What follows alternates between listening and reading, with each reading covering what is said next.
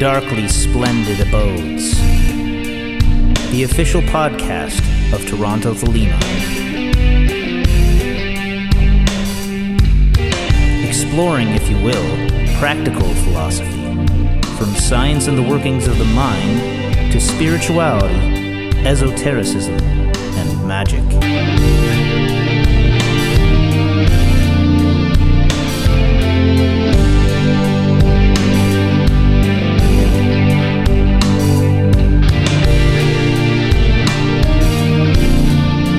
Stooping down, dipping my wings, I came unto an emptiness. A formless void. An abyss. One of the more famous and popularized ideas in Thelema is that of crossing the abyss. But what exactly is meant by this? Edward Mason and I will discuss this second of the two critical crises of Thelemic initiation and the career of the magician.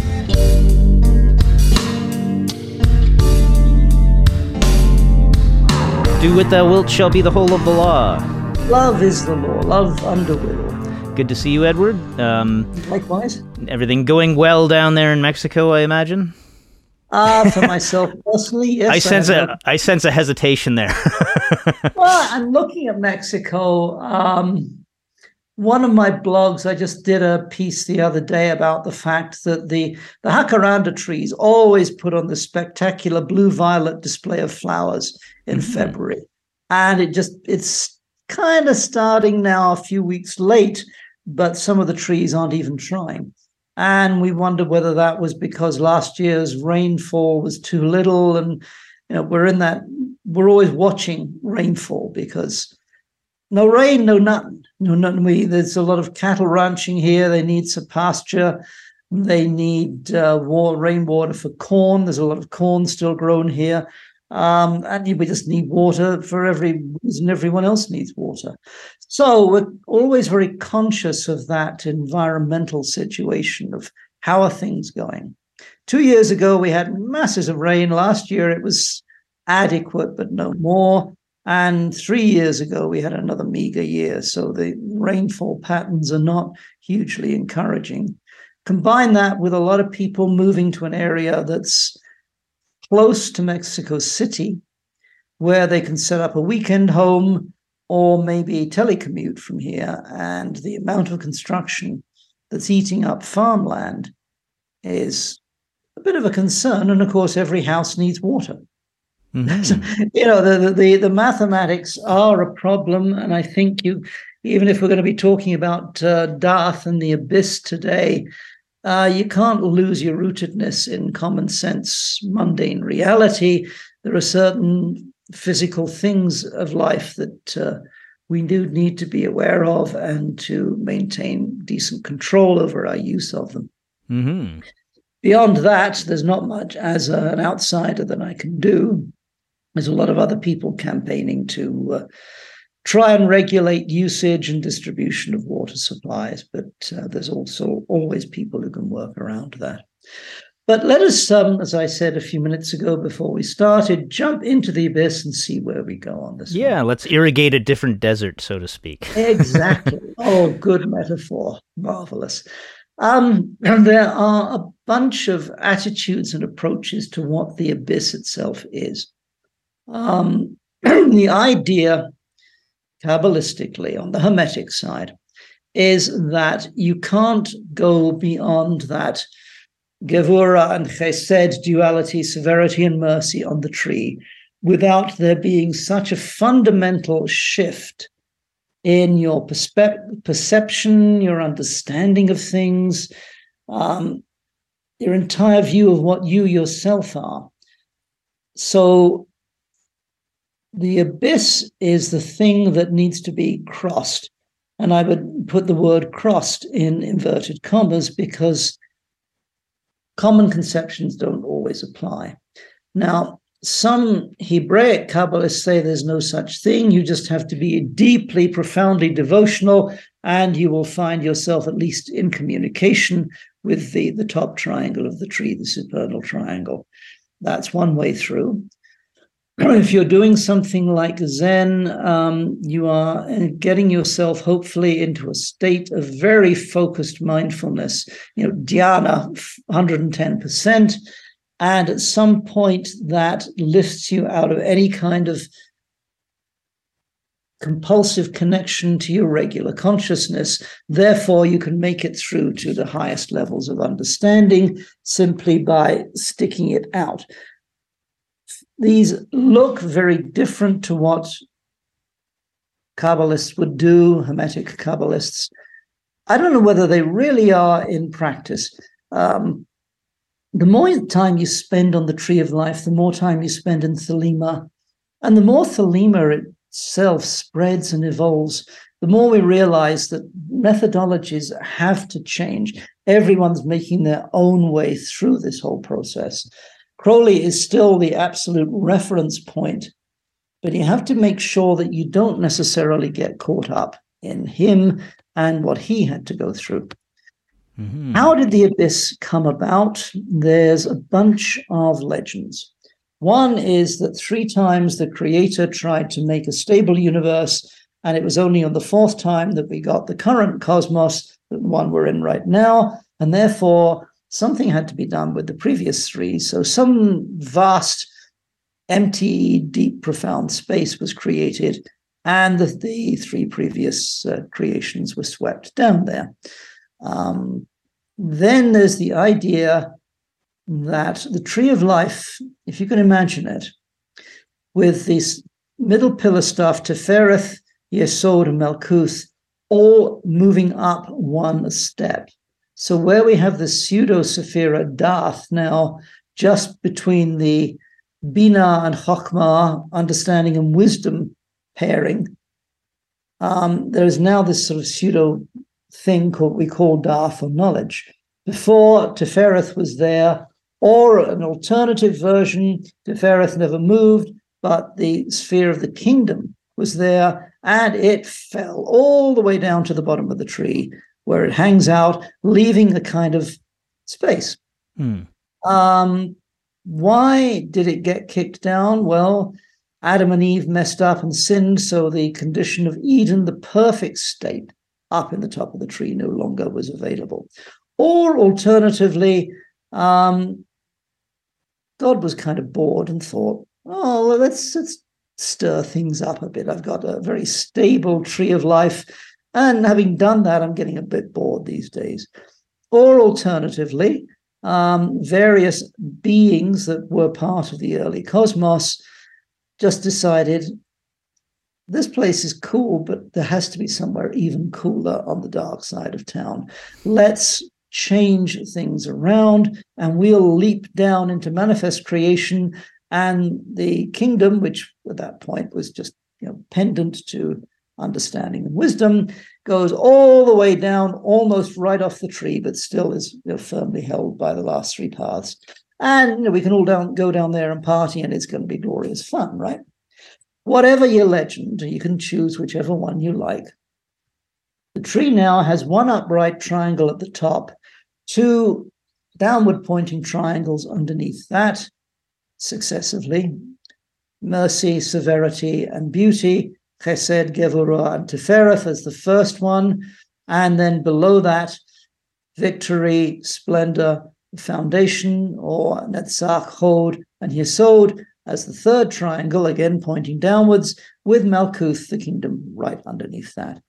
Now, here we all are down in Malkuth, but I'm sure some of us are trying to push our consciousness up further than that, and no doubt a few people listening to this have done so. Your big marker is Tefereth, right in the middle of the tree, usually colored yellow.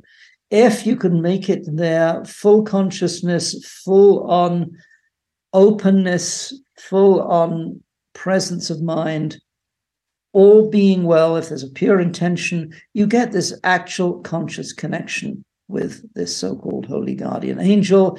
You now have divine connection, and you understand your own true will. You realize what it was all about, and life is much more interesting as a result. Mm-hmm. We're also told that if you do this 2 or 3 times and you just can't complete the work, what you need to do is go away and think about it all and meditate about it all, and then try again later and see if you can rectify any deficiencies in your previous effort. So there you are, an individuating consciousness, still living in a human body with a human mind and all of that stuff. You progress onwards through the severity of Gevurah, honing down everything to the essence of what your will is, what you're really here to accomplish and to realize. Finally, all being well, you will migrate to the right-hand side of the tree. There you are in chesed, in mercy, or sometimes referred to as gedulah, which is roughly majesty. And you're fulfilling pretty much everything that can be done on the human plane. However, you are aware that there is much beyond what you've personally experienced. And if you're trying to get into the supernal triangle, that's a different prospect. We are warned explicitly that where you could screw up any number of times trying to get that teferic consciousness, and in the next 2 Sephiroth, you can make errors and you can correct them. It may take you a while to rectify, if you went too far in one direction, but you can do that. Now, this so-called abyss you have to cross to get to Binah and the city of the pyramids, as Crowley calls it. You have to do that perfectly. If you try to go across or through, hanging on to any of your beliefs, attachments, desires, irrelevant aspirations, distracting thoughts, anything that you've not admitted to yourself, then that doesn't simply hang around like a stray puppy. It becomes something that becomes a center of distraction. What happens to you then? You can get stuck and you can't actually make it over. Or you can really go crazy because you have put yourself into a very intense state. What is this abyss thing in real terms? True confession, I don't know. So I'm not going to pretend I've glimpsed it. Obviously, the best account we have is the Vision and the Voice, Liber 418, where Crowley actually builds up through the Enochian atheist, which is a pretty intense thing to do. Anyone who's tried to get into them and have those experiences says, okay, the first 2 were pretty easy. The second 2 were a bit harder. And then when I got to 5 or 6, that's difficult. Crowley's gone right through 20 or more of these things before he finally gets to the point where he says, and I behold the abyss. That's in his record, which is Liber 418. Near as I can tell, you're not going to see anything.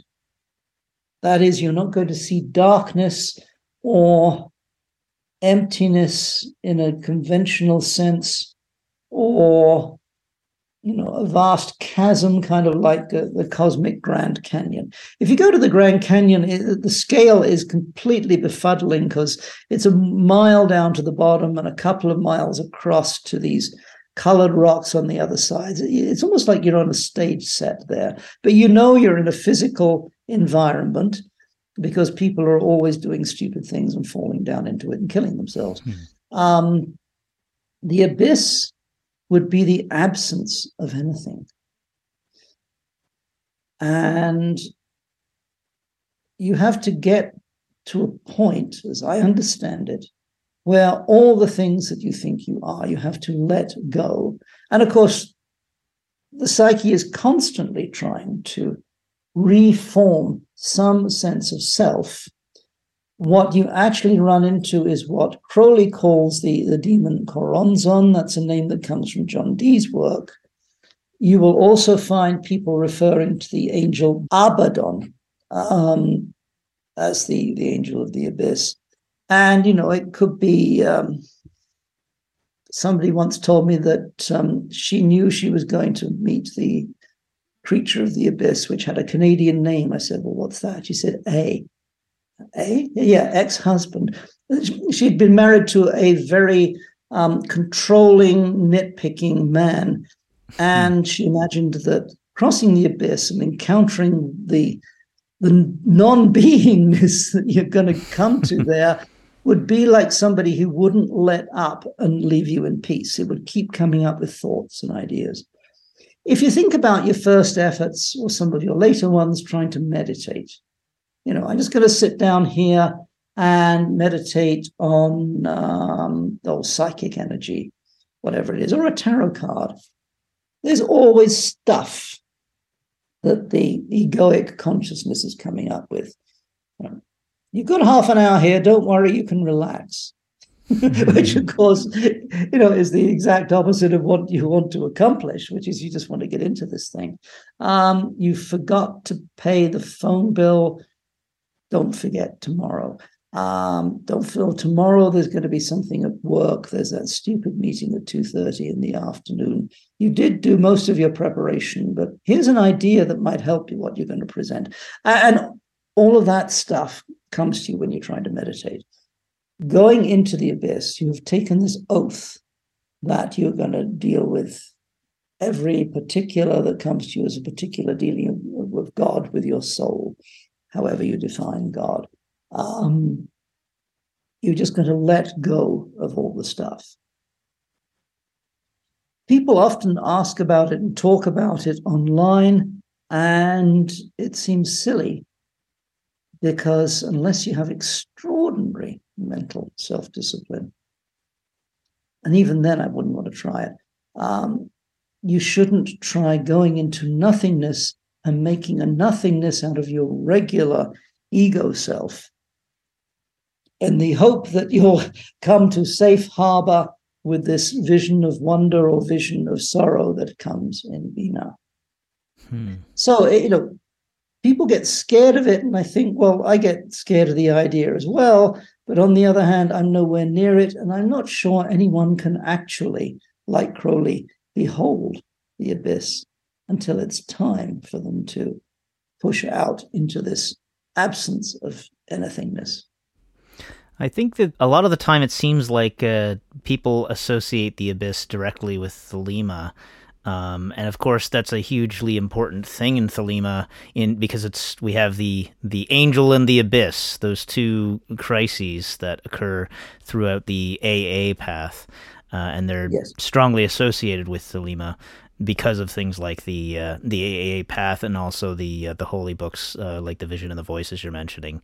And I think the thing that seems to happen, though, especially with people online, is it's almost like Thelemic world building. It becomes this idea that it's like within the Thelemic universe, there's an abyss. In this other universe, there's, but the reality is, okay, the abyss that we're talking about is we're talking about it in a way that Thelema looks at this thing that exists independently of any one given system, I would think. Otherwise, what reality would it have? Well, I think there was a bit of a feeling that Crowley was the first person out of his particular Hermetic community to actually make it across. He says that it created a bit of a sensation when he laid claim to having done this.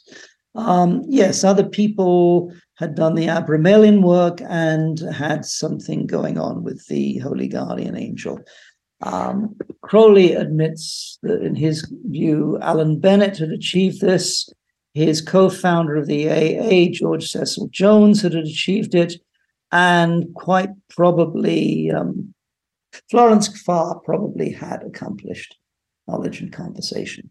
Nobody else in the Hermetic tradition around the Golden Dawny community got that far. And nobody else across the abyss. Now, I don't think anyone actually stays on the other side. Crowley is quite explicit that you sort of have this transcendent experience, then you come back and you are based from one of the Sephiroth in the below the abyss, usually chesed, because that was the last one you got to. Mm-hmm. So yeah, it's been kind of built up, and it's the really super cool thing to do.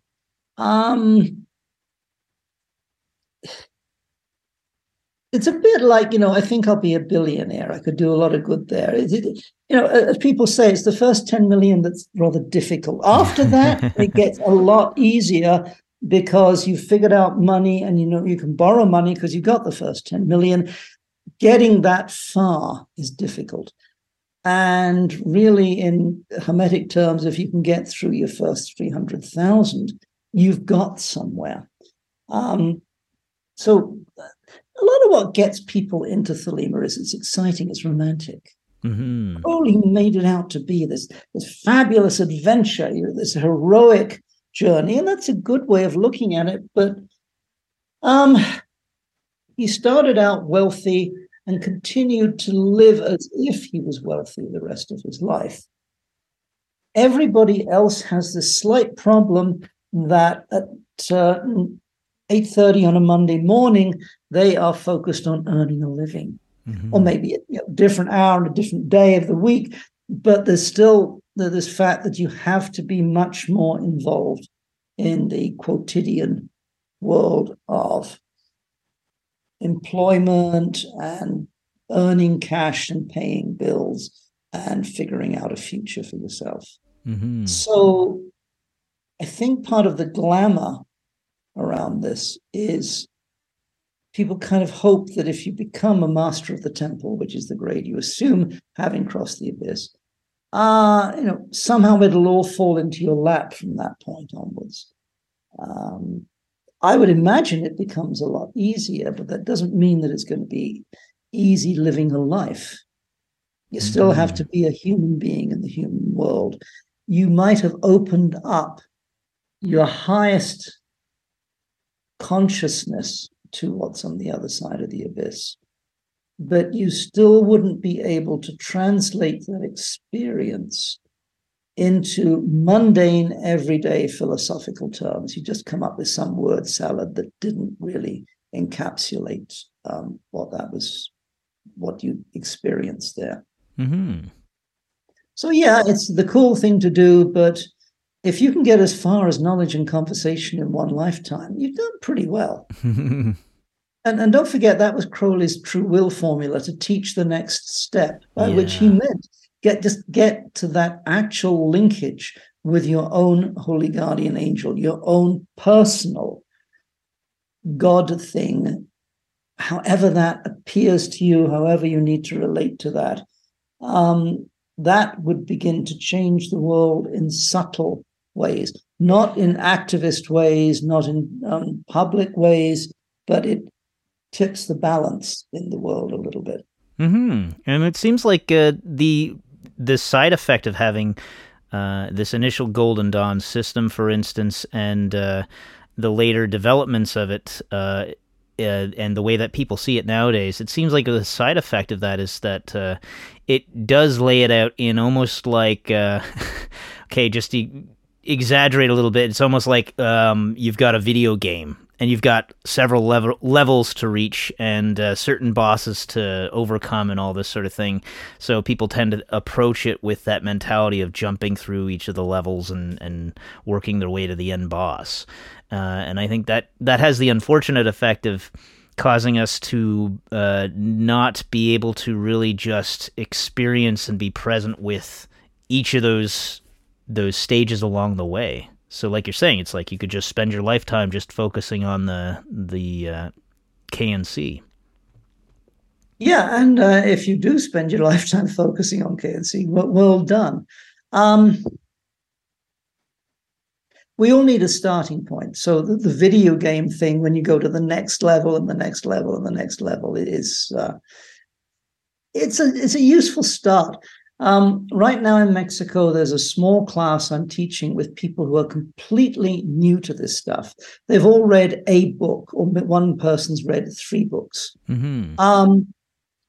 And yeah, they kind of, I realized they're taking it in that video game context. And I thought, okay, start from that. Yeah. At least now they've got the first metaphor. But every time you move from one degree or one grade based on the tree of life, you're going into a new, a modified worldview. You start off there in Malkuth. You're just dealing with regular stuff, and you've got the usual dreams and hopes and anxieties. When you open up in Yesod, now you're beginning to look at the first inklings of the astral world. And there's other stuff coming to you, little ideas. You realize something kind of special has happened. You've crossed a threshold. Different people feel more threatened by different stuff on the tree. That's another thing I've learned, teaching people. Finding out when somebody says, that they suddenly need to go and do something else. It's a thing of, what is it that frightened you?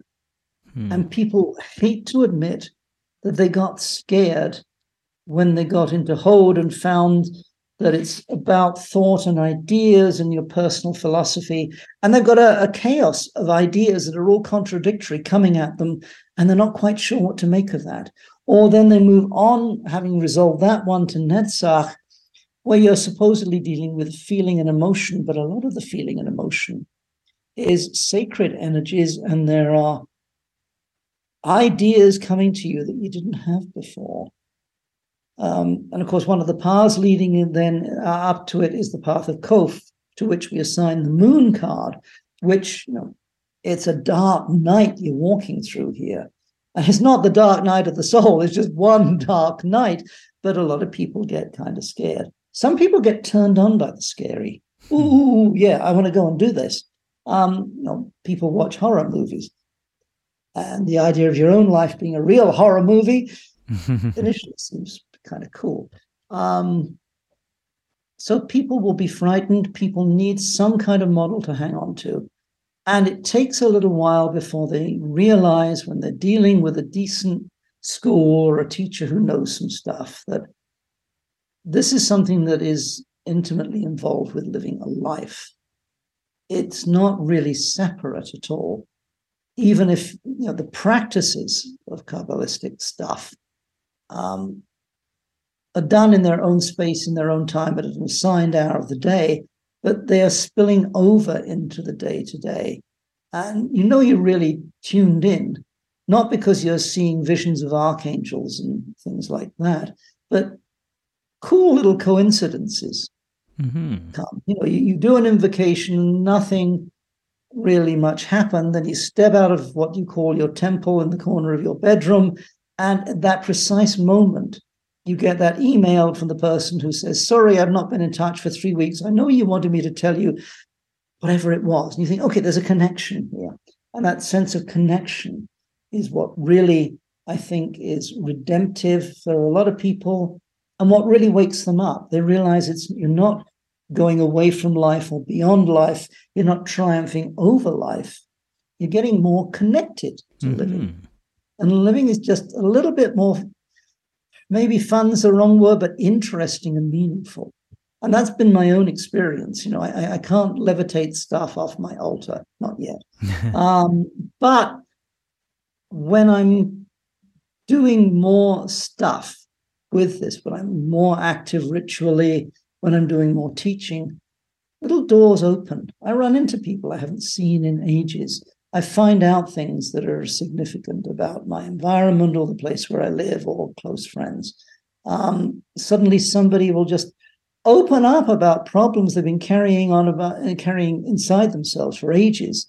And they'll kind of look at you guiltily and say, is this okay? And I'm dumping my problems. And I think, no, you're showing me that I'm a trustworthy human being. I'm cool to hang out with. Like, tell me more. I don't know whether I can tell you what to do about your problem, but 9 times out of 10, if you can state what your problem in life is to somebody who's listening to you, that automatically gives you a bit more perspective and the ability to take the next step. So cool stuff happens. And if you start, with a video game and you think there's going to be level 8 is going to be the cool thing when I cross the abyss, it's fine. But no, it's not cool. It's something that you need to be profoundly prepared for. Thank you for joining us. Love is the law, love under will. Look for Toronto Thelema on Instagram, Facebook, and YouTube. Watch for events in the city. And join us again in the darkly splendid abodes.